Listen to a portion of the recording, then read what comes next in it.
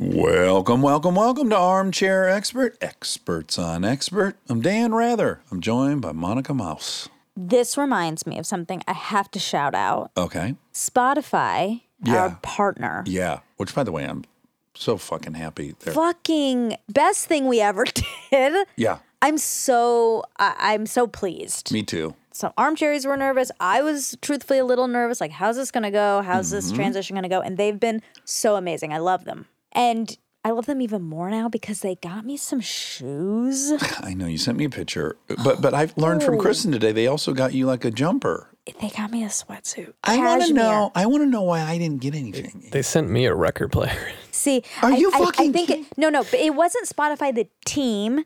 It was the Jess people and that Jordan, we're the working people with. we are talking to all the time. That's fair. And it was a launch gift, sweet. they said. Oh, man. Think about how thoughtful this is. I want to take the time for a second. Yeah. They got Rob a record player. No, it's a bullseye. With a Sonos speaker. With a Sonos speaker. Because they know he's a music guy. Audiophile. And he's an audiophile. Yes. And they got me Jordy's custom. On the back, they say Monica Mouse. I mean, guys. And they're fucking gorgeous and perfect. Yeah, they had Kristen sweating. She came home and she started looking up shoes online. Yeah, and she was upset that she didn't get me that, she said. Oh, okay. She was upset. It took a turn. She was upset about that.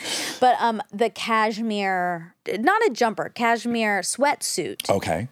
Is a perfect color, perfect fit. I mean, it was a bullseye. And I just want to say thank you. Yeah, that's very nice.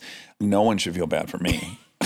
I'm a spoiled boy. But imagine you were the only person in the room that didn't get a present. I knew. And everyone was so excited about their present. Like, Rob's like, this is maybe the best, most thoughtful present anyone's ever got me. And you're like, they got you an outfit that got Kristen on the run. She got her online shopping and stuff.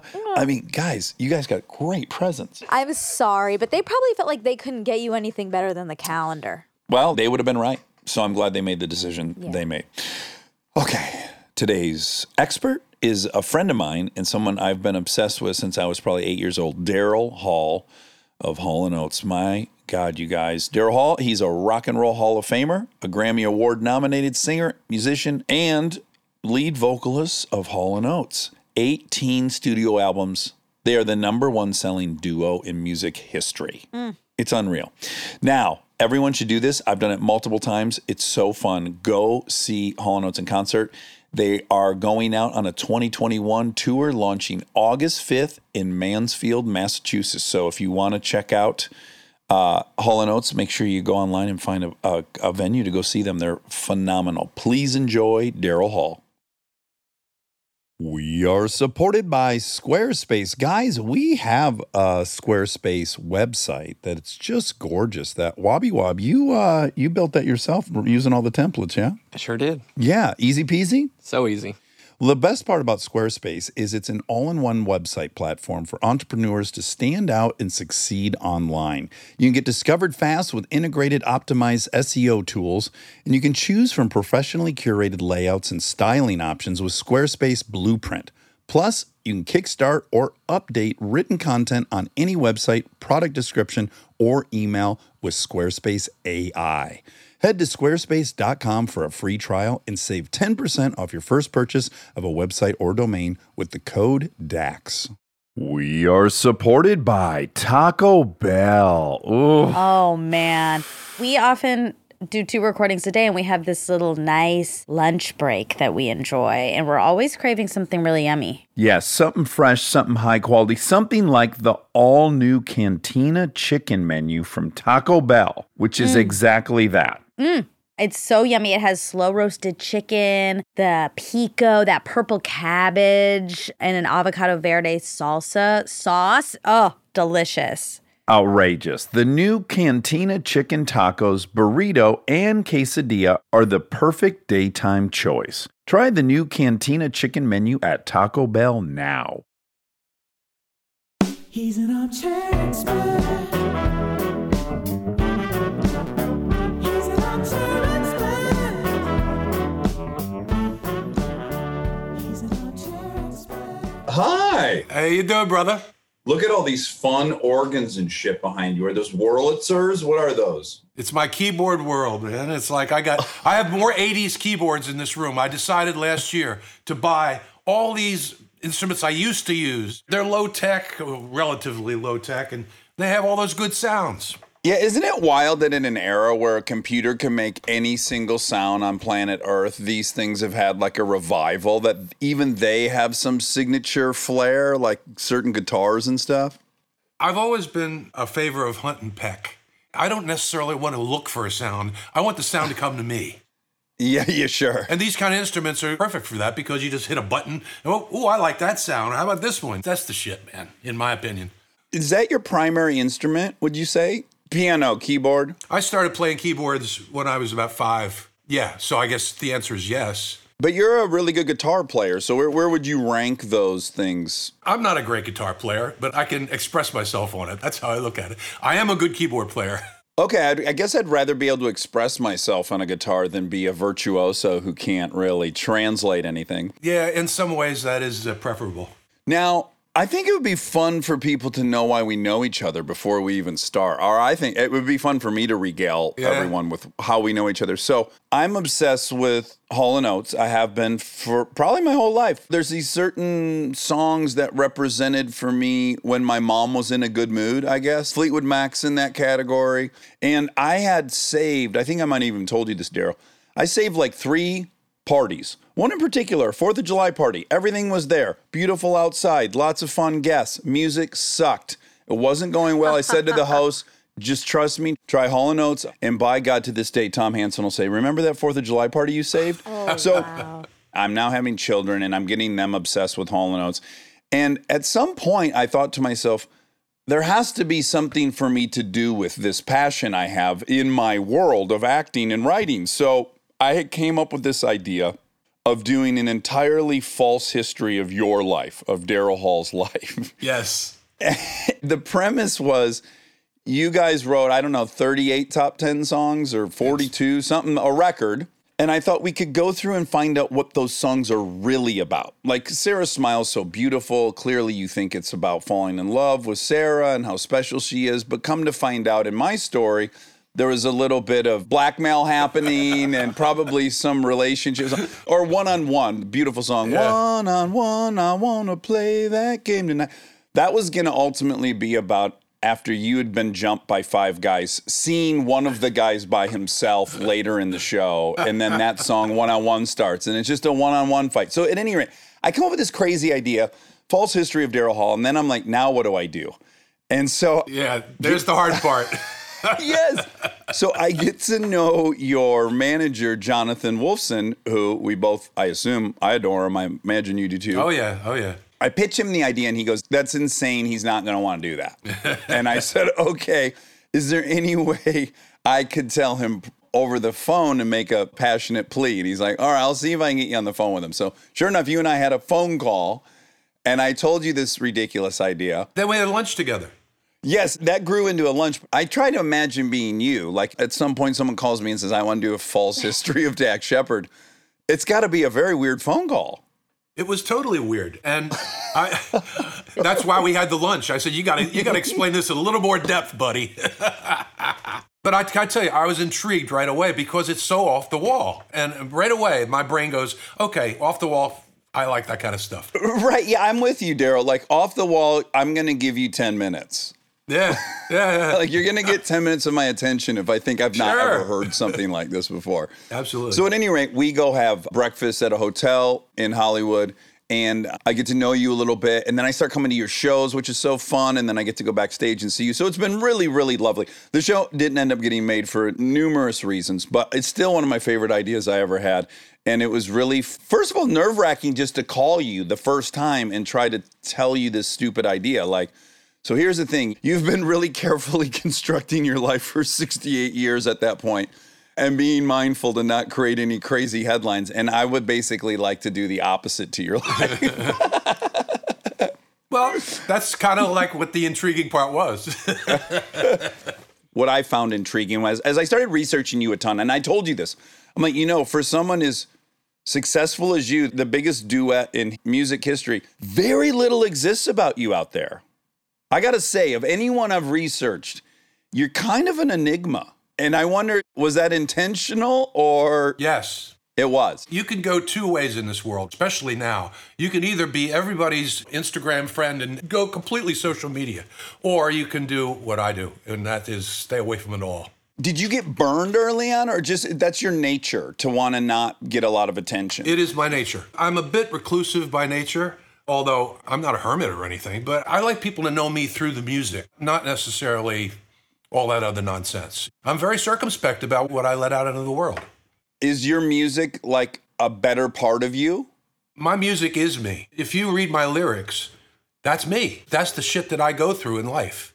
And that's as much as you need to know about me. It's more than most people know about other people. The inner sanctum of one's soul. I mean, that's what I lay out there. But I just don't like to engage in the bullshit of entertainment land. I don't like it. I'm not a celebrity. I don't want to be a celebrity. I hate that word. Yeah. I'm a musician. I just want to be that, and I want to be perceived as that. You know, you pointed out, or maybe it was your manager, Jonathan, pointed out to me, because I started getting worried I was getting too old to play you when I wanted to play you. And he pointed out, he goes, you know, in truth, Daryl was older than his peers in the popular music of the 80s. You were kind of 10 years older than all your peers. Is that safe to say? The 80s, I was in my early 30s.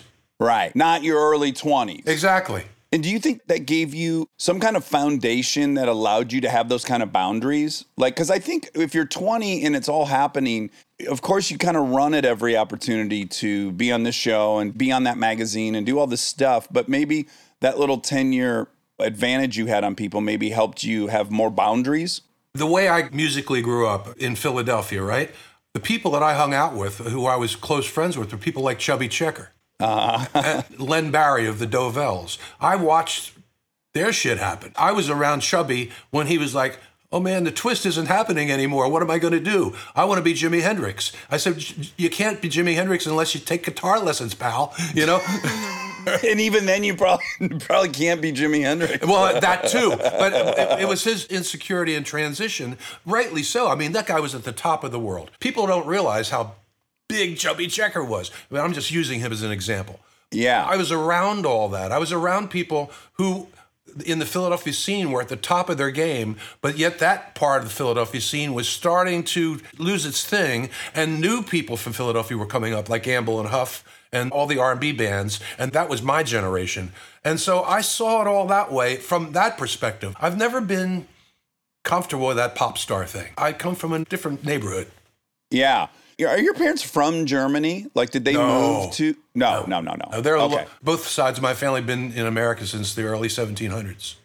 Okay, but were they there in, is it Pottstown? Where did you grow up? Yeah, outside of that, in Chester County and Montgomery County, Pennsylvania. And both of them were musically inclined, right? Mom was a vocal coach? Yeah, she was a singer in a band. She had this band. She didn't have it. She was in the band as a singer in the Glee Club, and she was a featured singer. It was that real 40s, 50s kind of style.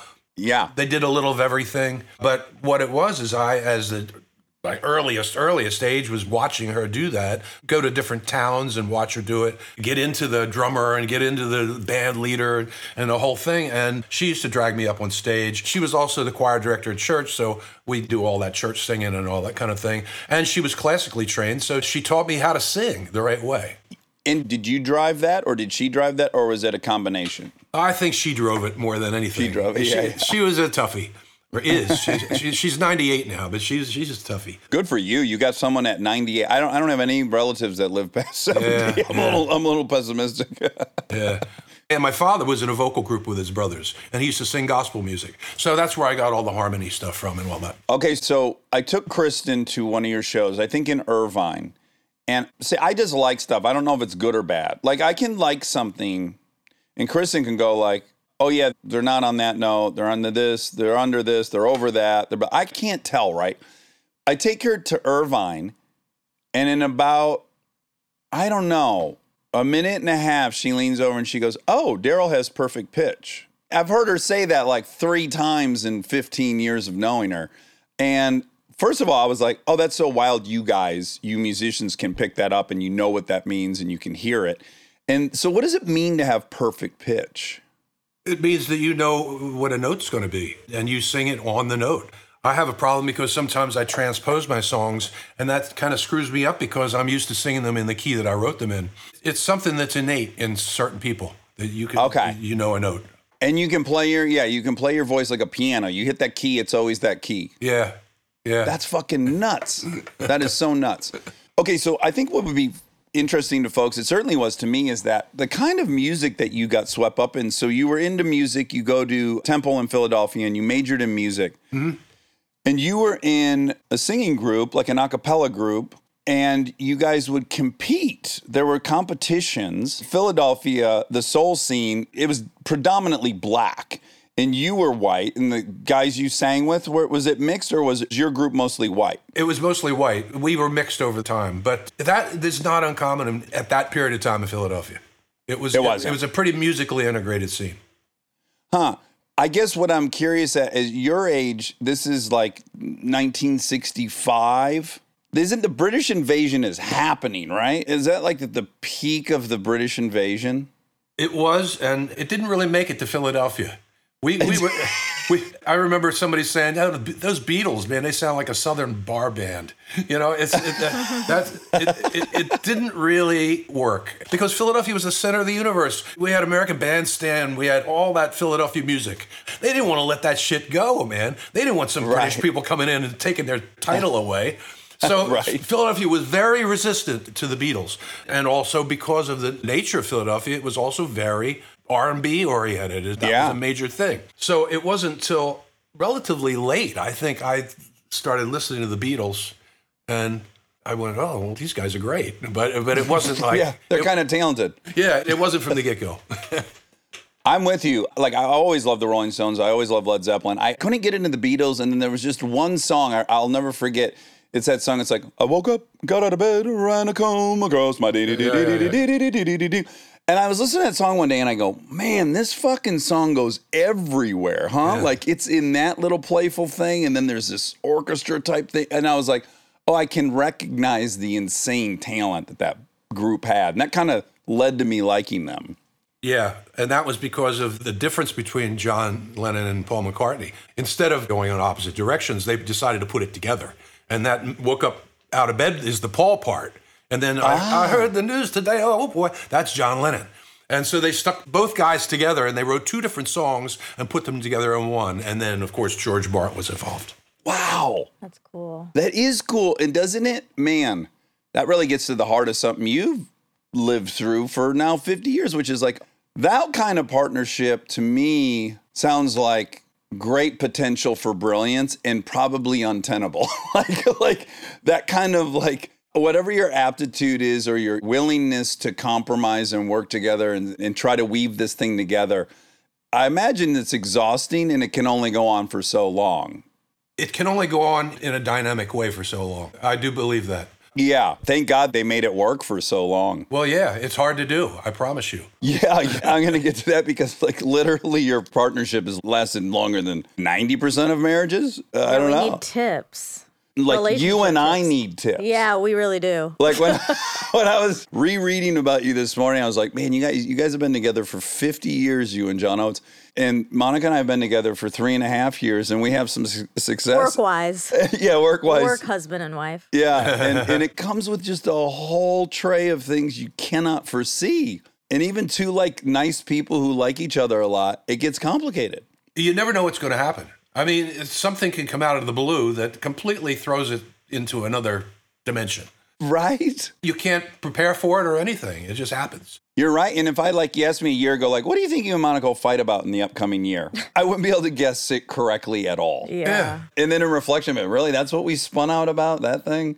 Well, which is never about that thing. Well, that's true. Yeah. That's important. It's never about what it is. It's always about all these other things. That's just the tip of what it is. It's all this down there. Yes. That's what it's all about. But isn't it maddening? Because when you're looking at the tip, you're damn certain it is that. Like, it's objectively, no, I disagree with this objective thing, and I'm going to die right here. Well. So did you guys just have great communication? It goes both ways. Sometimes I think we exist because we have non-communication. Yeah. That's interesting. You know what it is? It's like, it's people who are married and they have kids and their kids are fantastic and that's their life. And you go like, you know what? This thing is great and we got to preserve this. So whatever technique we got to come up with so that we can support these kids, we'll do it. And it's kind of like, you guys have this insanely successful, most successful of all time partnership. And you guys are probably both smart enough to go like, well, we should probably keep this thing going. Yeah. I mean, I look at it, it's not like a marriage. It's more like being brothers. You know, your brother, you might not see your brother. He lives in Budapest or something. But when you get together at Christmas time, you go, hey, man, what's going on? And it's all just kind of like that. I just foresaw, though, some moment like 30 years from now on either of your deathbeds where you guys look at each other and you go, God damn, we've been there for each other for 70 years. And then some whole big scene breaks out with crying and hugging. Oh, that's nice. Yeah, I hope that. Let's talk about, so you're in college and you're performing a cappella and you're crushing. And I was really excited to know that while you were at the Uptown Theater, you like met Smokey Robinson and the Temptations and... Yeah. Well, what happened was we won that talent show. And then the prize was you got to make a single with Gamble and Huff. They were just rising stars at the time. So we did a couple of records with them. And they actually made the first one, especially made the charts in Philadelphia, did pretty well in the R&B charts in Philadelphia. And through doing that, we became sort of fixtures at the Uptown. We were like there all the time. We were backstage, we were in the audience, we were everywhere.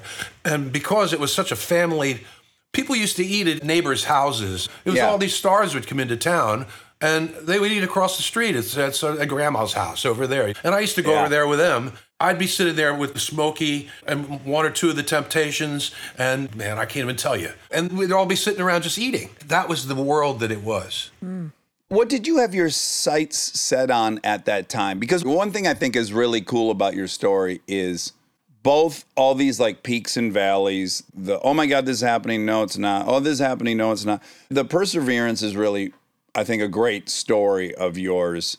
And then also, I think flexibility is a neat story of yours too. So I'm kind of curious, like in that moment when you were at Uptown all the time, who did you want to be? Who was the person? Well, it was either Smokey or any one of the Temptations. That was my goal because they were the best. They were the greatest ones. And that's what I aspired to. I've got the opportunity to talk to a few different white rappers and ask them like, because there wasn't an example of the white Smokey Robinson, did you think that was going to stand in your way or like, oh, I need to readjust because that doesn't exist? Or did you think, oh, no, I'll just do what they do and then that'll happen to me? Or how did that figure into it? There was a little bit of naivete, I think, and small townism. And Philadelphia was a very insular city, and it could work there. It was no big deal. And people actually used to call me White Smokey. Yeah, I think, in fact, when I had breakfast with you, I said, what do you think about this term? Another thing people always called you was Blue-Eyed Soul. You don't like that, right? I don't like it because there's something underlying racist about it. People don't call people brown-eyed opera singers. You know what I mean? You're either an opera singer or you're a soul singer. You know what I mean? I like that response. I think that's right. I think it is right. I think it is right. But I guess, you know why I couldn't relate? Well, a couple of things. At that breakfast, I'm going to go back to the breakfast. I was praying you had been an addict of some kind, just because I'm such a fucking addict. I thought, oh, if he was an addict, like that's how I'll like link into this thing. And you just weren't. Disappointingly, you weren't. But an answer like that is so you, because for me, I want to be accepted by everybody, right? So if you're saying I'm blue-eyed soul, like I would love that, because I just want to be liked by everyone, accepted by everyone. Yes, liked by everyone. I want to be cool. Yeah, see, I could not relate to that at all. Yeah. You're very healthy. I know. That's why it was going to be a false history of Daryl Hall. Yeah. Stay tuned for more Armchair Expert, if you dare.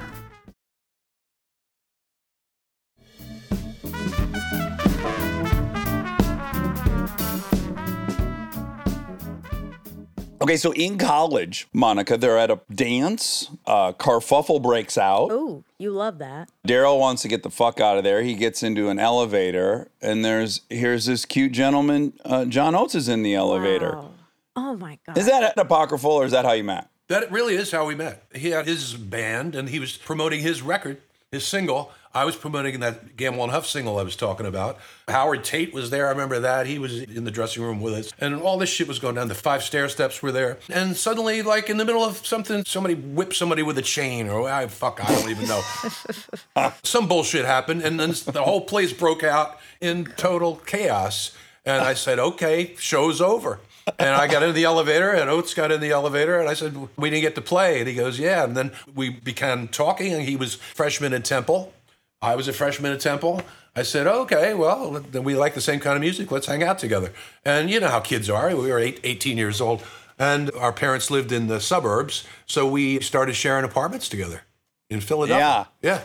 What was the beginning of that friendship like? Well, first of all, was the connective tissue of all your relationships music at that point? Yes and no. I mean, it's hard to say, man. It was a long time ago. It sounds like you were pretty single-minded, though, about music. From the outside, it seems like that was your fucking life. You're majoring in it. You're in every band. That consumed my life, yes. And John and I weren't always doing the same thing at the same time. He had a band with Frank Stallone. Really? Oh, my God. Made famous in Barfly, the movie. What did Frank play? Frank was the singer and the guitar player. No shit. Yeah, the band was called Valentine. Oh, wow. So anyway, John was doing that. I was so busy that we shared an apartment, but we hardly even saw each other. And, and then it kind of went on like that all through school. And then John went to Europe, and I wound up moving in with a girl that became my wife temporarily. And that was in Philadelphia as well. And then he moved. Then he moved in with us, and the three of us lived together. And that's sort of how Hall & Oates started. Yeah, so I think for me, maybe the most fascinating stretch of your life is between 68 and 72. So if I understand it correctly, you've made enough of a name for yourself in Philadelphia that you're doing session work, you're recording, you're doing all the things, and you're out of college now. Yeah. And I wonder what level of anxiety, to me, that's the period where you commit to either being you or not. I could see where that period would have broke you. As you said, you got married really young, then you got divorced. You could have found yourself with a job at this point. Absolutely. But except that I jumped right in with both feet. I got involved with the sound world, and people that don't know what that is, that was the main recording studio where everything got made back in those days. And I was hanging out with those people. I was playing keyboards. I was soaking things up like a sponge. I was writing songs, doing all that kind of thing, and getting a pittance of money of doing it. And I worked at a discount drugstore on Skid Row in Philly. And one of my jobs was throwing bums out on the street on Christmas Eve. Wow. Oh, wow. That's Dax's dream retirement. He wants to work at a 7-Eleven and just be a bouncer. I promise basically. you don't want to do that.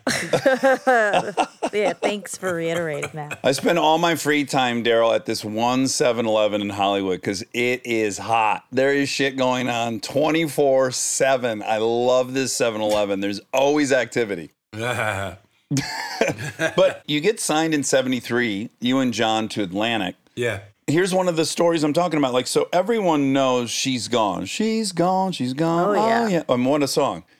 You first released that in 73, and it's it does okay, right? Yeah, it did okay. That's the best word I could use. But then I'll probably finish your thought. Then this R&B group called Tavares cut it, and it became I think, #1 R&B song. And that was kind of frustrating. Yeah, I can't really imagine, to put it in my own vernacular, it's I make a movie, it does okay, and someone does shot for fucking shot the same movie and dialogue, and it's a huge hit. It would kind of crush me. What was I the element that kept that from being great? It was a little disconcerting. So, yeah. But we kicked around for a couple of years. The road has always saved us. In that period of time, we just went on the road. We opened for so many people. I can't even tell you. We opened for everybody. You opened for David Bowie, right? We opened for David Bowie. We opened for Stevie Wonder. We opened for Billy Paul. We opened for the Bee Gees. We opened. Oh, wow. Hey, did you watch that documentary that just was out? No, but I lived that documentary. I know the Bee Gees, or knew the Bee Gees very well. We did a long tour with the Bee Gees. Oh, wow. Yeah. And still didn't become an addict. That's impossible. Yeah. And I'll tell you, that was really our time. That's what saved us, or supported us. And then Sarah Smile came along. That's a whole different world. Yeah, so in 73, you do She's Gone. It does okay. And then you end up doing 3 albums at Atlantic, and then they drop you. And then you're really quickly, I think, signed to RCA. But when they dropped you, again, to me, this is a moment like 68 to 72, like, where's your head at when you're like, oh, fuck, I had my big shot. That song almost got there. Fuck. It didn't really work like that because Atlantic, it's like they reluctantly let us go. And my manager at the time, Tommy Mottola, he kind of orchestrated it. He got what he thought was going to be a better deal for us at RCA. So he pulled us out of Atlantic and we went to RCA. It wasn't we got dropped. Oh, okay. We did get dropped, but they didn't say, get the fuck out of here. You know? It was, Yeah. Emotionally, it wasn't the same. It wasn't. Yeah. I'm still friends with some of those people from Atlantic. No kidding. Really quick, just because Tommy Mottola, I don't know much about him other than like Mariah Carey. Like, what was his signature recipe? Why was he such a titan in that period? He was relentless. He was connected. He knew the New York music business. He hooked us up with good lawyers and befriended record executives. What can I say? The music business is organized crime. I was going to say it was kind of gangstery back then, huh? Never make a mistake that it's not. It is organized crime. The victims are the musicians. And I'm not saying Tommy Mottola was involved in, quote, organized crime. I'm not saying that. But the business is organized crime. Yeah. Why does it have that history? Like, what was it about that industry that allowed that to run that way? It's an industry that's always been founded on exploitation. Exploitation. You take some dumb guy playing a guitar on the street corner and you get him to play into a recording machine or a tape recorder, and then you sell it and you give him a penny and you keep $1. Right. Yeah, I guess the sad part about it is you're preying on people's hunger. You're getting people in this very vulnerable position where it's like, God, am I going to be able to do this for a living? And I'll pretty much do anything to be able to do this for a living. It doesn't work that way for accountants. It's not like they can just go interview somewhere else. In the musician's case, I think it's more of just, we want to get heard. And there's a lot of naivete and a lot of say, okay, yeah, man, you want to give me some money? Okay. That kind of thing. Yeah. Like your first contract, you've never negotiated a record deal before this. So it's like you have no life skills that are really set you up to do good in that situation. I made all the mistakes that you can possibly make. And I'm still paying for it. I will always pay for it because if you don't pay attention to your publishing, boy, are you in trouble. Yeah. Wow. Okay, so from 70, I don't know, I guess 76 on, then it's really kind of this incredible run. Just to mention, She's Gone, they re-release in 76. I was going to say. And then it goes to number 7. Yeah, well, what happened was Sarah Smile became an R&B hit in all the soul stations, and then it crossed over to pop and became a giant hit on all stations. It was a third single that we had released. We were in Germany working. We were playing a tour, a European tour, and somebody said, some R&B station in Akron, Ohio, or somewhere like that is playing the shit out of your song, and now it's getting picked up by all the R&B stations.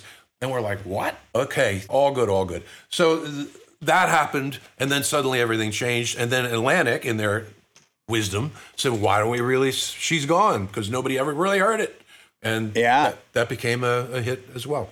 So in my mind, I don't know that you'll like this or not, but here it comes. I would put you in this category for me in my head with Steely Dan, which is, what the fuck was Steely Dan? Like, it was a jazz band, but it was rock, but it was rhythm and blues a little bit. Like, there was all this wonderful stuff going on. The musicianship was like, you couldn't question it. It was just fucking top notch. But it became its own kind of genre. And I would say similarly, Hall & Oates was its own genre. I wonder if some of the reason, like, She's Gone didn't take off, but then it did, is like, you just were like maybe 5 years too early, and people needed to be primed a little bit for this new thing you guys were doing. Yeah, I think that I've been out of time a lot in my life, usually ahead of time. Luckily, I like to say I've been ahead of my time. But it's funny, we were called by a lot of people East Coast Steely Dan. Oh, really? Even though they're East Coast people, but they made their bones in the West Coast. And I agree with you that we, like them, who I totally respect, we're hard. Hall & Oates is hard to categorize. It really is. Yeah. I mean, I know what I do. I'm a soul singer. That's a little easier to figure out. But the body of work is hard to categorize. Yeah, man. It's interesting that you could be being true to the voice in your own head, Daryl, and it could find itself into all these different songs. But you could see the very consistent through line to all that. Yeah.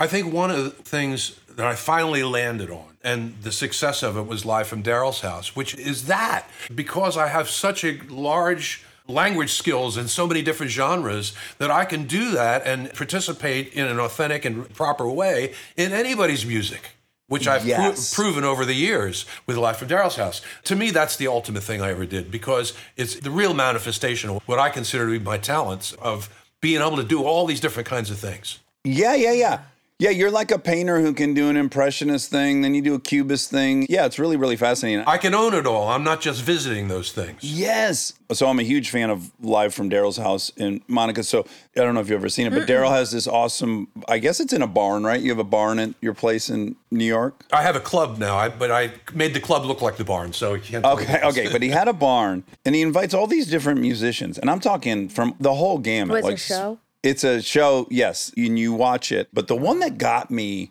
and I want to know about this connection you guys have, is Chromeo, which I didn't even know Chromeo before watching that.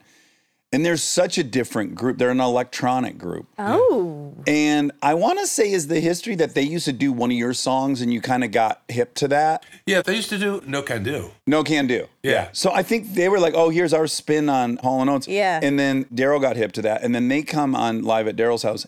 And he plays their music, they play his music. Oh my God. And it's how cool. It's so outside of the envelope of Hall & Oates. Oh, well, completely. That's Daryl. It's not Hall & Oates. It's something. Right. It's incredible. It's like the synthesization of these dramatically different mediums and it all working in this way. And yes, the only thing that could connect it is the math of music. Like you guys both know the math of music and somehow that's where you meet. Yeah, that's about right. You got it. Okay, so now I want to go through this ride in the 80s because it's fucking bonkers. And I'm going to sing every one of these songs. You ready? Oh, boy. This is in order. Every time we have a musician on, Dax has to sing. Yeah, and I'm a terrible singer, as you already heard. But just so people know, because maybe some people wouldn't know by the titles. Okay, you ready? Kiss is on my list. Your kiss is on my list because your kiss is on my list. Private eyes, I'm watching you. I can't go for that. No, no can do. I can't go. Then Man Eater. Oh, here she comes. I know. Watch out, Monica. She'll chew you up. Man Eater, Out of Touch. 6 number ones. Is it interesting to you that Sarah's Smile wasn't ever a number one? Like, isn't that your Pulp Fiction, would you say? No. I love how disagreeable you are. These are my favorite interviews when you're like, no, that's not right. No, you don't have that correct. The biggest songs I had were not necessarily number one. I don't look at chart positions as anything. Chart positions is how much money you want to give the fucking program director. That's got nothing to do with anything. Sarah Smile is one of the most important songs. Sarah Smile is my yesterday. That's the best way I can put it. Yeah. Wait for Me was never even a hit. And Wait for Me is one of the biggest songs that audiences like. Yeah. You Make My Dreams was never released in Europe or UK. Ever. Wow. Oh, wow. Yeah. You know, I got to hit you with 2 of my favorite songs, and I feel like they were the most you ever bent, which is Method of Modern Love. It's a method of modern love. I feel like that's the closest you got to New Wave, which I loved in that period. Like, New Wave was my shit. I don't think that song is New Wave, but wow, okay. I want to say, like, because maybe there's something about the synths in it are a little like... Well, the production, I see what you're saying. Yeah, production-wise, I can understand what you mean. Like MEOTA. I get it. Okay. It just had like a bit of an 80s new wave thing that, I mean, I don't know. I think it crushed. You're making me think. Okay, cool. And then Family Man. I didn't write that song. That was written by, of all people, Mike Oldfield of the Tubular Bells fame. You know who Mike Oldfield? No. He was known as an instrumentalist, and he wrote that song, and it was a real anomaly on his record, and nobody even knew about it. It was totally obscure. Someone who was working with me at the time told me about the song and played it for me, and I said, well, why don't we cut it? So that's how that happened. It's one of the few covers I've ever done. Yeah. Did you have like some kind of guiding principle about what, like the songs that were written, you wrote almost all of them. And then in some cases like this, Family Man, that comes about. And then sometimes you co-wrote, I know you wrote, like Sarah's about Sarah Allen, and you wrote with her and her sister. at times. Were you just open? Like, where was your ego and all that? Or what did you decide would be like the method by which you guys would write songs? Well, with Sarah and with John to some degree, it was a sounding board situation where I'd say, do you like this? And they go, yeah. And I say, okay. And they, why don't you say this? Or did it? There was that kind of thing where I would use them a lot as sounding boards, especially Sarah, because she's a great lyricist. But she was there. She was my girlfriend, so she was there. Jana, her sister, was more of a musician, and we did write songs together musically as well. The first song that we ever wrote together, she was only 20 years old, and we wrote Kiss on My List together. We just sat down and wrote it. And she came up with a good part of that song. What you hear, the finished product, was just a demo. It was a 4-track demo. No kidding. Wow. Yeah. That's kind of wild. Cool. What I find amazing, I mean, I'm 33, and I know all of these songs very well. Like, this music has transcended all the generations, and maybe that's because it becomes so personal to people that they pass it down, and then that becomes personal and they pass it down. But it's one of the only, I think, bands that has done that for me. Yeah, someone who's not like a music historian. It's not that that wasn't your jam, but somehow this broke through. Yeah. Some songs can nail something in a way that's like, well, that's the feeling. That they captured that feeling, and it probably won't be said more eloquently than Sarah Smile. That's an amazing thing to say. And I see why you picked Sarah Smile, because that is about as direct as a song can be. Every word in that song is real. And it's in its simplicity and directness. You couldn't say it any better than what I think. Yeah. The whole thing is all distilled. And that's a song I should be sick of, by the way. Well, I should be sick of it. Well, I'm sure you are. I'm still not. Actually, I'm not sick of it. That's the crazy part. You're not. No, I'm not You're sick not. of it. I still mean it when I sing that song. God damn. Yeah, there's something about that fucking song, Daryl, that you can't hear it too many times. Yeah, it's really, it's not enough to say it's an amazing song. It's just really something else. What I'm curious about is what it appears to me from the outside was, I remember in the 80s at the apex of Hall & Oates, John started racing cars, which, by the way, he was a fucking good race car driver. Like, he actually drove in the Trans Am. I remember going as a kid to the Detroit Grand Prix, and fucking John Oates was racing in it. And they don't just let you because you're John Oates, right? He was a good driver. No, he was the real thing. Yeah. And when you have a partnership with somebody, what becomes obvious is, like, he had a bunch of other interests, I'm sure.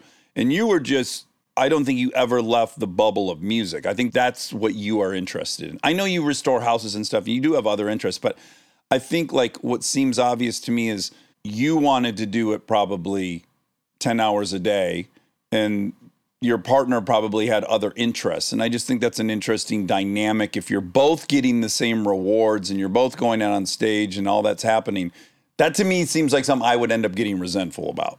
But maybe you were peaceful, because I'm wrong about everything. So maybe you were like, I'm glad he's distracted with that. I can go do this thing and we can get together and perform. Are you saying, was I resentful? Yeah. Did you feel like, wait, you're not doing this as seriously as I am? Oh, no. It's sort of the opposite. Oh, okay, great. I think if there's any resentment, unfortunately, it's probably from John. Right. Similarly, I was reading the Keith Richards biography, and I love the public animosity they have towards each other. I find it so entertaining. Like, somehow they both shit on each other nonstop, but then they've been in the Rolling Stones for 60 years. I don't know. It's great. But Keith really takes a chapter to talk about what an amazing harmonica player Mick Jagger is, which I don't think comes easy to him. So what I walked away with was like, he must be a really fucking good harmonica player for Keith Richards to go on that long about how good he is. Well, those guys, again, to come back to me and John, I think there's a lot of similarity in their relationship. I really do. They've known each other about the same length of time. Yeah. I think they can get nasty with each other or have problems, but they see things in each other that other people might not see because they know each other so well. And that allows them, by the way, to fight and do all those things that they do. Yeah. Let me make an analogy. You don't have the best sex necessarily with the person you get along with the best. Sometimes two people who cannot get along for more than 2 hours, when they fuck, there's a symphony that happens. And then maybe they shouldn't go have lunch afterwards. You're uneasy with this analogy. It always has to go there. It's so true that I don't even know what to say. You're exactly right. Some people make beautiful love and they just can't hang. Well, I do want to say something real quick about the resentment. I think the reason that question doesn't apply is because you don't have the thing where you care about what people perceive of you. So if you did, maybe that would come into play where you're like, well, I'm not getting the credit, whatever. But you don't seem to care what people think. I want to be respected. That's what I care about. That's all I care about. I don't want people to fall over themselves over me or anything, that kind of thing. I just want to be able to do my job. That's the extent of it. Can I ask, in that vein, what are like 2 compliments you've gotten where your just head spun? Well, one sticks in my mind because I don't usually retain these things. I was backstage with Paul McCartney one time, and he said to me, I wish I had written a song as good as Every Time You Go Away. Yes. That's See, that's, amazing. yeah. I didn't even know what to say. I was so gobsmacked. That's Paul McCartney saying that to me. Yeah, that's bonkers. Yeah. Stay tuned for more Armchair Expert, if you dare.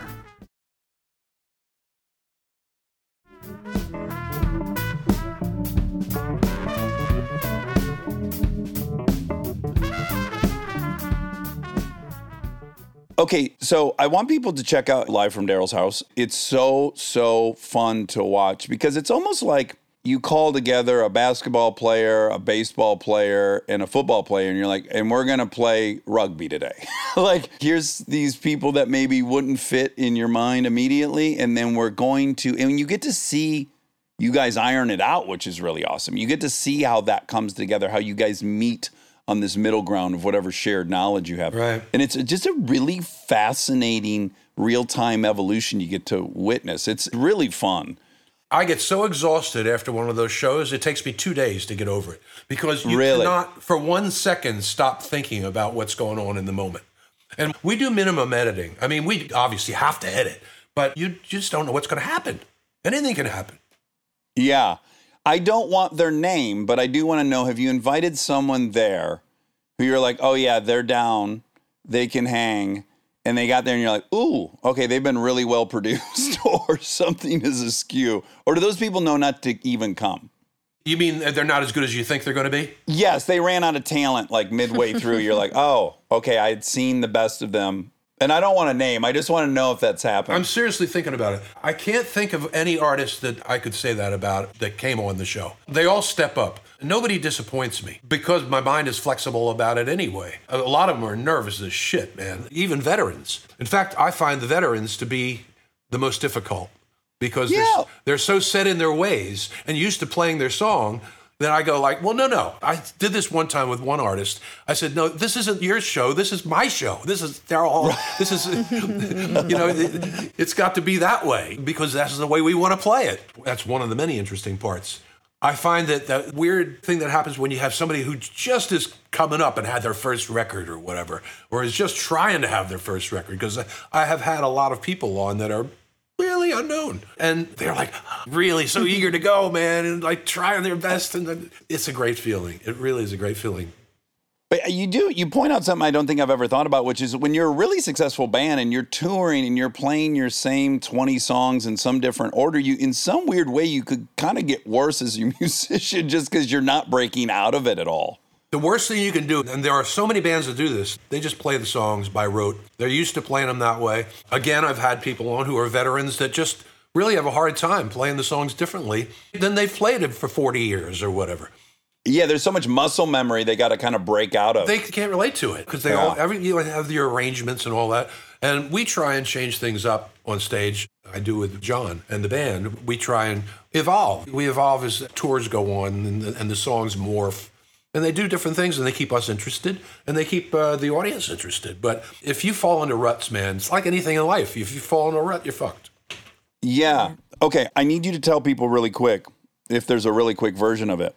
I did not know the severity of Lyme disease before I talked to you, how completely disruptive this can be to your entire life. Like, you got Lyme disease, right? It's a tick on a deer, right? It's a deer tick, gets it from the deer and gives it to you. It is a deer tick, and that tick can have, and usually does have, a lot of different diseases within its saliva or whatever. Yeah. And so it's amazing that it isn't a bigger deal than it is. There's still people that say it's an easy thing to get rid of and, all that kind of nonsense. but it's a really, really a bad, debilitating disease that will affect you for life. There's no cure. Right. And it has this never ending power of not dissipating, which in itself is its own mental struggle, right? It comes on in the most insidious and strange ways. 3 days ago, if I was sitting here right now, I would be going, I don't really feel very good because I had a fever. And every time it happens to me, I think I was bit again because I was bit again. I actually was bit again last year. But, but you have this ongoing, you never know when it's going to come. It can be anything from stiffness. 2 days ago, my skin felt like there was like itching underneath my skin. I had a fever. My heart beats funny, it skips beats and things like that. I mean, everybody has different. Some people get really bad headaches. They get mental fog, arthritic feelings. I sometimes get twitches. That's how I first found it. I mean, my hand started going like that. Oh my God, how scary for you. Well, I was tested for Parkinson's because of it. But all this is fucking Lyme disease. And when I say Lyme disease, that's the entire gamut of diseases. Lyme disease is Borrelia. It's only one disease. There's Ehrlichia and Rocky Mountain spotted fever, and there's so many of them. There's like, God, about 10 of them now at least. And one of them that's around here in the Northeast where I am is called Powasset. It can kill you. People die from it. It's a really, really serious thing, and it needs funding and research and a cure.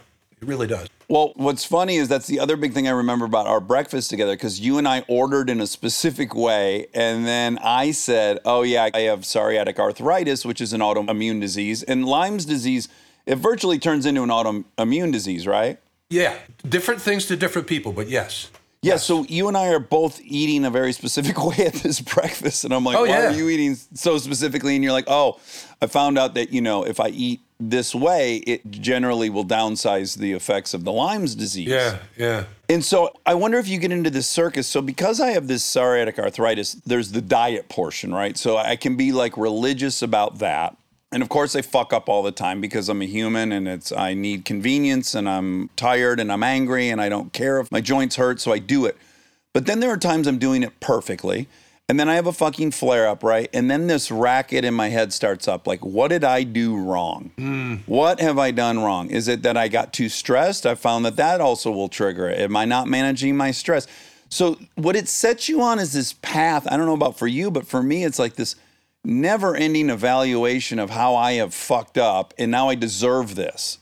You hit it on the head, man. You're constantly aware of what you have to do to make sure that everything is cool. And if you're a road musician, so much depends on you feeling at the top of your game every day, every time you're on stage.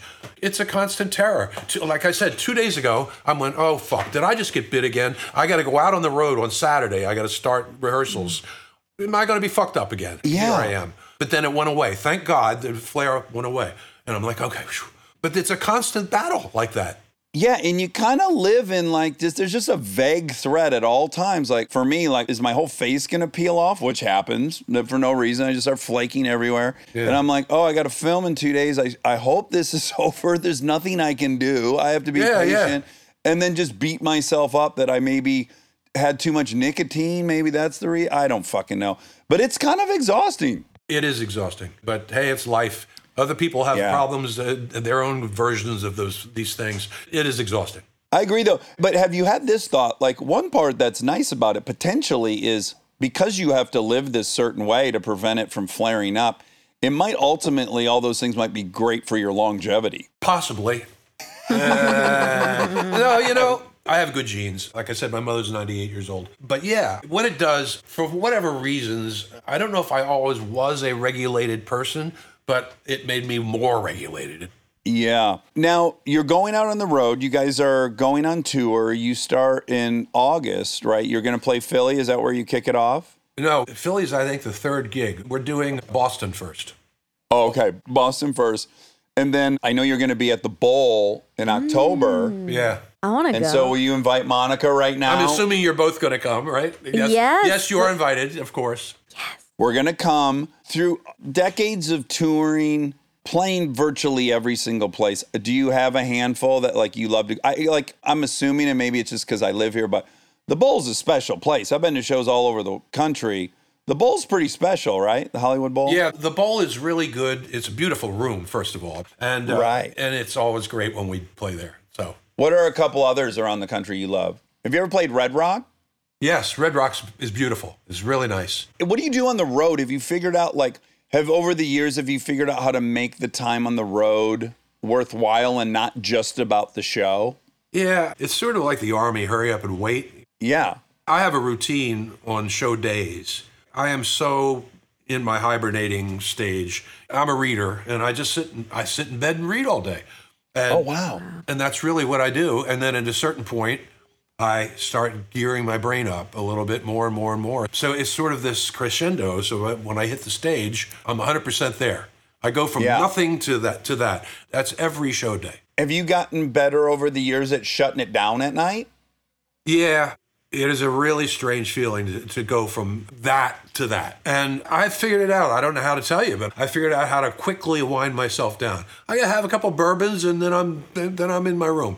Just like you're saying. Yeah. No wonder addiction's so prevalent with musicians, because it's like 100% love intake, validation, doing the thing you're great at, then in a hotel by yourself, a little bit bored, confused, all these things. Like, drugs can prolong that feeling from the stage.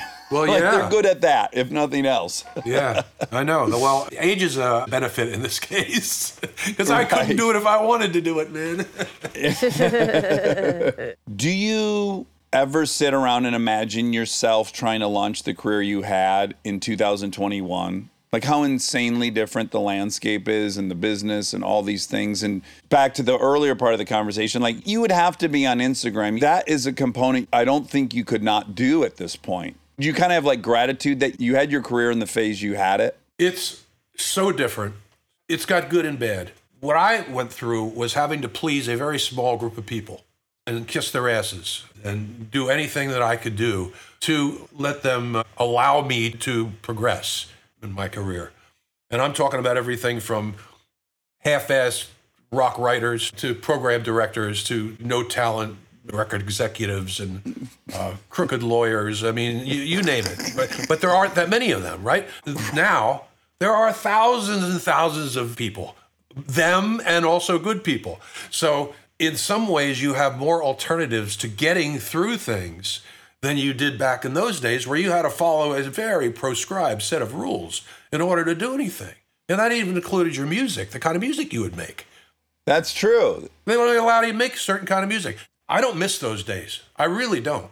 I think that I would have prevailed now. I would have had to think about it more, and I would have found my little places to do it and my little paths. When I hit one wall, you go to another wall and all that. But out of all that, I'm a live musician, and you got to be a live musician. If you're a live musician and you're good, something's going to happen for you if you keep your brains together and make the right decisions. Yeah, you're right. I guess in some ways there's like increased freedom, but the business model, and even more to your point about you have to be a live musician. If you want to make a living, you certainly have to be a live musician. It also depends on what kind of musician you want to be. To me, pop music is just another form of music today. If you want to be Taylor Swift, you have to do something completely different than if you want to be, say, my stepson who has a band in London. It's different, but you have different expectations. But that doesn't mean you can't make a lot of money and have a successful career in all these different ways. Is there anyone right now that's out right now that has your interest, that you're kind of enamored with?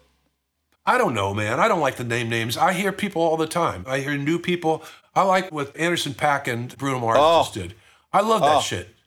I mean, that's So good. that's me, man. That's Philadelphia all the way. Yes. They might as well be doing, well, they do steps. What am I saying? That's late 60s, early 70s R&B music. And I love that. I just throw one out. If you don't like him, I'll just cut it out. But Leon Bridges?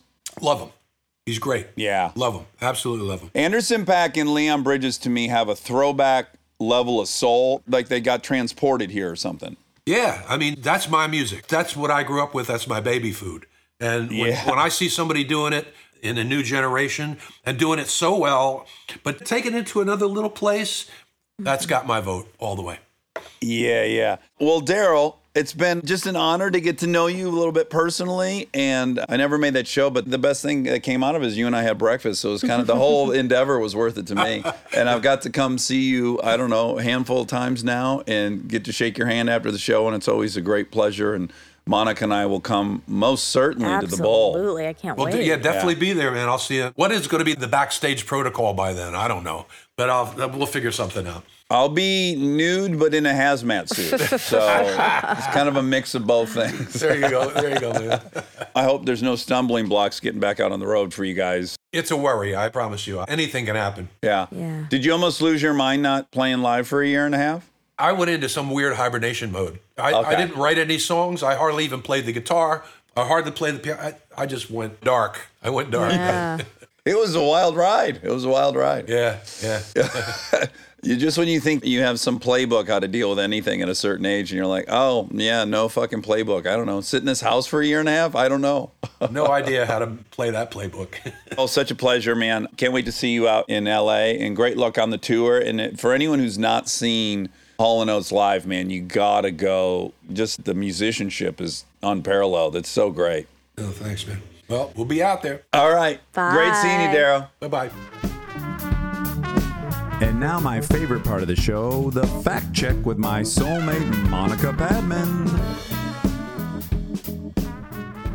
Hello. Hey, delicious salad that you got us Thanks. just now. I was stressed out because they were make your owns. So I made my own and then I made yours. But that is a risky thing, making someone a salad. I agree with you. Like, it's not nearly as risky in a sandwich for whatever reason. You can satisfy someone with something basic and simple. True. You got to take some big swings on a salad for it to be good. Yeah, exactly. And there's so many dressing options. And I got you your dressing and then later I felt nervous because you know what the dressing was? Garlic? Champagne vinaigrette. Oh, But I know there's no alcohol yeah. in it. I can have a ton of champagne vinegar. But I got scared. Like, You what did. if there are traces? And then he goes off the rails Oh, tonight. man, I took one bite of the salad and stood up like a werewolf. And Exactly. ran out the door. Exactly. But yeah, it was scary. For you, I thought about you. I Yeah. thought about your needs. I got you steak in there. Oh, man. Yeah, you did. That was a great call. I don't even know that I would have done that for myself. And boy, did I like that. Was a great part. Crispy shallot. Oh, I love a shallot. Tomato, which I actually was like, does he? Love tomatoes. Okay. Well, I know you love them, but on a salad, I was thinking about salads is some people don't like them raw. Some people don't like them on salad. Yeah. People do. They do complain about the tomato. Yeah, but I love a tomato. Yeah, me too. In the old days when I'd make a salad in my apartment, it would be iceberg lettuce Okay. and a whole red house or hot house tomato, Oh, okay. smothering the iceberg, and then blue cheese dressing. Glug, glug, glug, glug, glug, glug. And that's what I love tomatoes on a salad. I got you blue cheese. That just reminded me. Oh, man. Blue cheese crumbles. Boom. Yeah, you bullseyed it. Mine was much different. What was yours? Build it, as Jess would say. Okay. Mixed greens. Red bell pepper. Crispy shallot. Oh. Chicken. Bark, bark. Cheddar cheese. Cucumber. Tomato, obviously. And a sriracha ranch. Oh, wow. So why did you not think I would want the sriracha ranch? Well, I thought you were trying to be healthy or something, and ranch is not the healthiest. Oh, I paid no price to get less calories because that dressing was phenomenal. Good. All right. Well, that was our lunch talk. I was afraid to say calories like it's a trigger word. Like I just blew through the word calories, and I literally thought, is that a Trigger. for people? Probably not. But I mean, it's a real thing, calories. yeah, it's a measure. Yeah, Ranch is More not caloric. healthy. it's more. There's more sugar. There's more Exactly. calories. There's probably more fat. I think I would say it's more unhealthy because of the fat and the sugar, Yeah, the dairy the dairy. element, as opposed to the vinaigrettes. Yeah, I agree. Not even having anything to do with calories. You're right. Thank you. But anyways, it didn't. No sacrifice. No sacrifice. Not even 4%. That was so a happy. beautiful dressing. Yeah. I'm going to get that next time. So I got some rough news today. Oh my God. It's the kind of news I don't know that I could accept, to be honest, So I had a meeting with my architect, which is awesome. which is my second architect, by the way. I had other architects, and This is so fancy that you have an architect. I just want to say. what do you mean? You have an architect? I know. It's so fancy, isn't it? I guess. Now I feel self-conscious. Oh, no. Oh, no.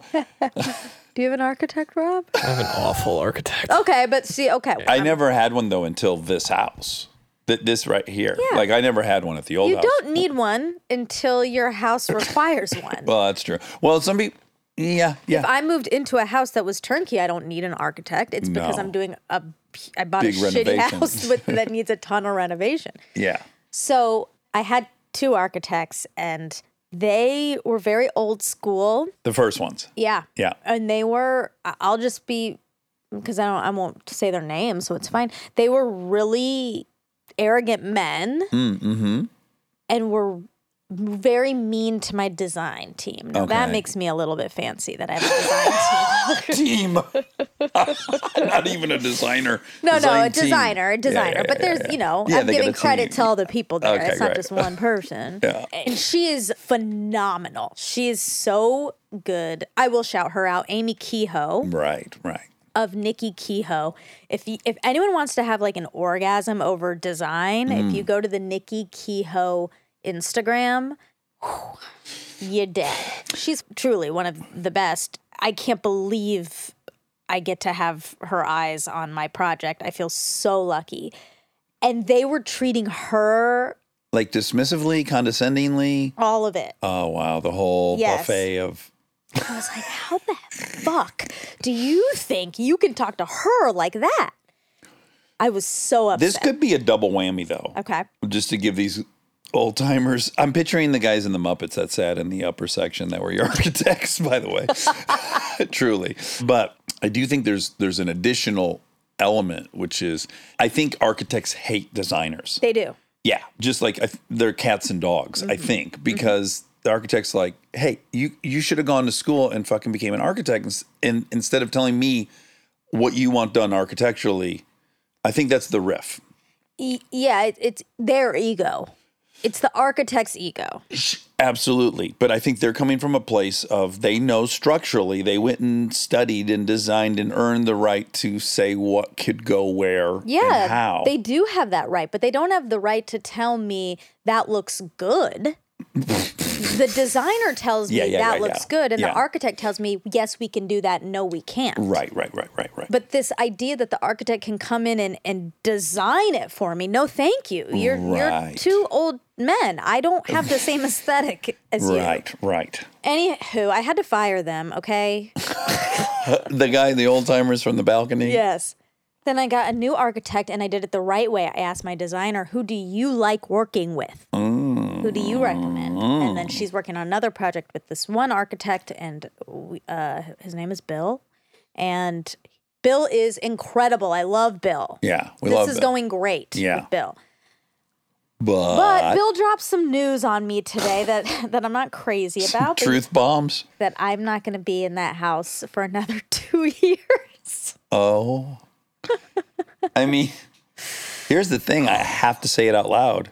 2 years means 3 years. No, I really don't. I know what you are saying, but I think the reason that number is what it is because he really is being realistic with me. Because he's saying he's including so many months for even the time before we even get it to the permit stage. Right. Which another architect would be like, I can get that done in 4 weeks. And then they wouldn't. Right. He's great. He's going over the top, and it's wonderful. But I have to sit with 2 years. 2 years. Wow. But it's just a lot more time in my apartment that I didn't foresee. But I could be wrong. It doesn't seem like you dislike your apartment. I love it. Yeah. You seem happy in there. I am totally happy. But I am paying rent for an apartment. I've been paying rent for an apartment since January of 2020 and a mortgage. You know what? Listen to this solution. Holy shit, am I good? Oh, I'm scared. I'm going to park Big Brown on your property. Oh, shit. I'm going to let you live in it for $700 a month. Oh my God, how generous. Pretty nice. Okay. And you're not getting anything out of it, right? You're not getting the. Well, I'm losing something, which is my favorite thing to look at out the window of my house. Okay. So you're losing, but I wonder if Kristen will actually pay me to party. Hey, and it'll whatever deal cancel you out. guys broker behind the scenes, I don't care as long as I'm getting $750 minimum Okay. to not be able to see big. This literally happened to me. Can I just say really quickly? I was in the backyard. I looked to my right and I saw the back of Big Brown. Yeah. And the fucking semi wheels, two sets of them. And I stared at it like longingly. Wow. And I was like, I know exactly what this is. This is if our neighbors had a house I was obsessed with, like an architectural masterpiece. You will soon. Oh, right across the street from me. In Yeah. 2 years, you will. God, I hope I'm still alive. I just got scared. No. Let's Okay. fly by Okay, that. Let's okay, fly okay, by that. okay. I was like, I feel so lucky to have this thing that I regard as an architectural masterpiece that I get to see it every day. Oh, I love it. Okay, I'm sorry. So you look at it as an architectural masterpiece or a Yeah. mechanical masterpiece? And engineering, Okay. but artistic design. These things all meld. Sure. Macintosh, iPhone. You follow me? You're just saying words Industrial now? design, Okay. art, architecture, humanities, Oh boy. liberal arts degree. So yes, I look at it as A masterpiece. in that, like when you look for me, not you, when I look at the Frank Lloyd Wright houses in Chicago, they're like built into the sides of these hills and there's a river running through it. I honestly think, look at humankind. They figured out I agree. how to do that. Yeah, that's amazing. It blows my mind. Yeah. And not on the same degree, but when I look at that bus, I do go, you figured out how to give me 700 square feet, tow a fucking stacker trailer, families taking naps, cooking food, doing God knows what, and it all stays together? And you can put 1,000,000 miles on it? That's not possible. You can't put 1,000,000 miles on it. Oh, yeah. A million? That Cummins motor that's in there on that chassis is designed to go 1,000,000 miles. It's a semi-truck engine and chassis. And those are designed to go 1,000,000 miles. Oh my goodness. Wow. I'm happy that you had that experience. Yeah. So it's going to be, I'll be sad without it. $750 sad. All right. I'll get back to you on this because, This is a really good offer. all right, Daryl Hall, how fun. Oh, He was so normal. And I love how unaffected by fame he is. He just like could not care less. It's, it's one of those things like when we have Quentin on where you forget when you're talking that this person in front of you has had an unbelievable impact on the zeitgeist yes. for Yes. generations. Yeah. I mean, his impact rivals like, the top 3 we've had on this podcast. And I would say with Quentin as well, like, they're artists, so you don't think much about it. But then when you think about the songs and the movies, Yeah. it's profound.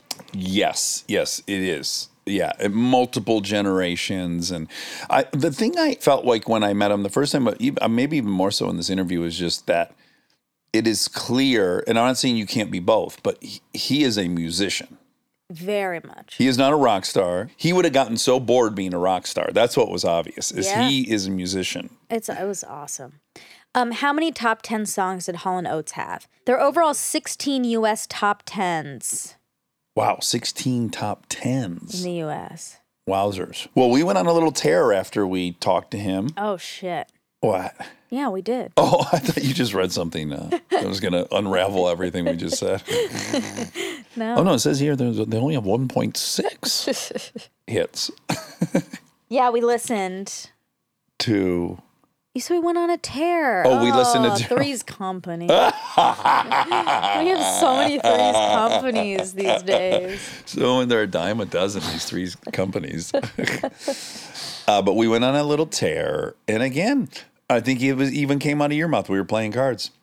And you go, you forget how many That's what's really sound. Unless you do it, like do their essentials or something, you can't really imagine the volume of songs they've made that you know well. Yeah, that you know in your brain and that you connect to somehow. It's so rare. It is. It is. Okay, taking a turn, sad turn. Uh-oh. How many people in the U.S. have Lyme disease? More than 200,000 U.S. cases per year.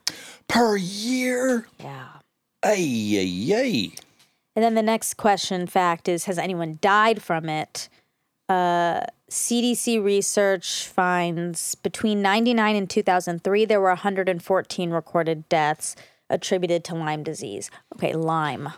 Lyme singular. But apostrophe, right? Because it's a name.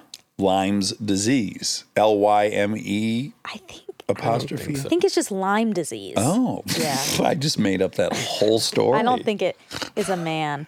I guess because I heard one story about, Hodgkin's or... Well, yeah, some of them are. I know, but I've only heard a few, like Parkinson's. Lyme disease is also known as Lyme borreliosis. It's like a bacteria. Mm-hmm. It's not a man named Lyme, it's a bacteria. Oh. But why'd they spell it Lyme? Yeah, because it's like a bacteria name. They have weird spelling. I'm sorry. And they don't want to get confused with citrus. Yeah. There's apparently a small coastal town in Connecticut called Lyme. Where it was discovered? Yes. Oh, wow. Well, okay. what about Lyme borreliosis? Well, that's Lyme borreliosis. Probably named the disease after that. I don't know. Okay. What are you looking at, Monty? Oh, I just started looking at Oh my God, clothes? pictures. Yeah, I started shopping. No, I'm kidding. I'm on the Lyme disease thing still.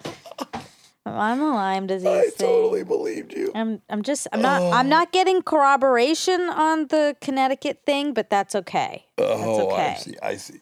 These things that are like gnawing and never ending. Chronic, thank you. Yeah, chronic stuff, I think it takes such a toll mentally on people. Yes. Like even in my, small case of it, just to feel like you have to surrender to something is rough. Yeah, I know. Ugh.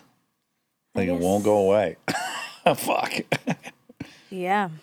But yes, so many autoimmune diseases. I wonder if they're getting more prevalent. Yes. They are, right? Yeah. I mean, there's so many theories, but one of them being that, that's the premise of Paleolithic diet is that for millennia or whatever, for 150,000 years, people did not have autoimmune diseases. They didn't have arthritis. They didn't have psoriasis. They didn't have any of this stuff. In that we're eating stuff that we've just never, ever been designed to eat for, and we are paying a long-term price for it. And it can manifest itself in so many ways. Crohn's, arthritis, but you know what else? Lupus. I think part of it is when we think back to we didn't have this disease or that disease or inflammation or whatever for so long. We also weren't living very long at that time.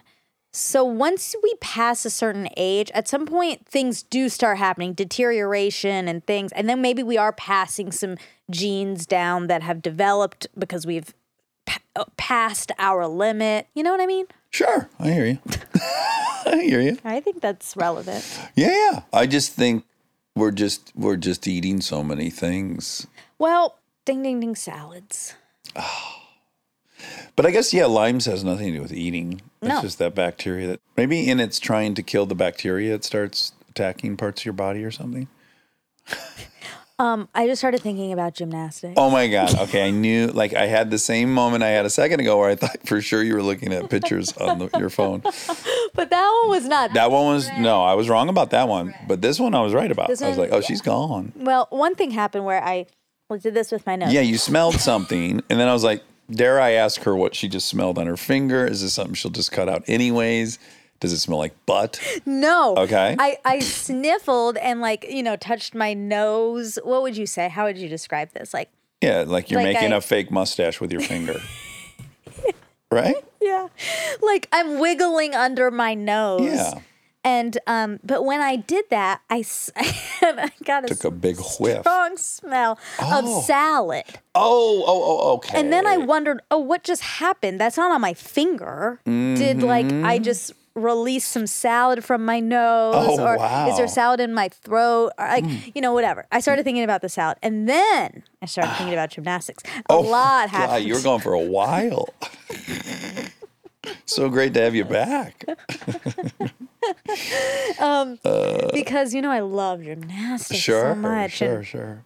I've been really bad about. Can I just point out what you get away with? Can you imagine if you were in the middle of talking and I literally just go, I was just watching skateboarding in my head. Your feelings would be so hurt. I know. I'm sorry. That's I really okay. am So sorry. I don't mind. So don't change your behavior. It's just because. But I just wanted you to imagine it. I know that. Yeah. But part of it is because, and I do this too, but you talk a lot. so sometimes I start thinking about gymnastics. Sure. Tell me about gymnastics. Last night I was watching because I had been delinquent on watching. Yeah. And I have to assume carrying around some guilt about it. a lot. Yeah, because you and I looked so forward to the Olympics. Yeah. Yeah. As part of my identity, Right. being interested in the Summer Olympics. I know, mine too. And by the way, I watched a lot of it that I really wasn't that interested in, but to uphold this thing I think about myself, and then but then it caught on. Yeah, but then it gets I'm back. fun. Like, I'm really into it now. I feel like I've watched a good amount, but the fact that I hadn't watched the gymnastics was bad. That's whatever's redder than a red flag. Exactly. So I watched the women's all-around final. Then I watched some individual events, and I got so into it again.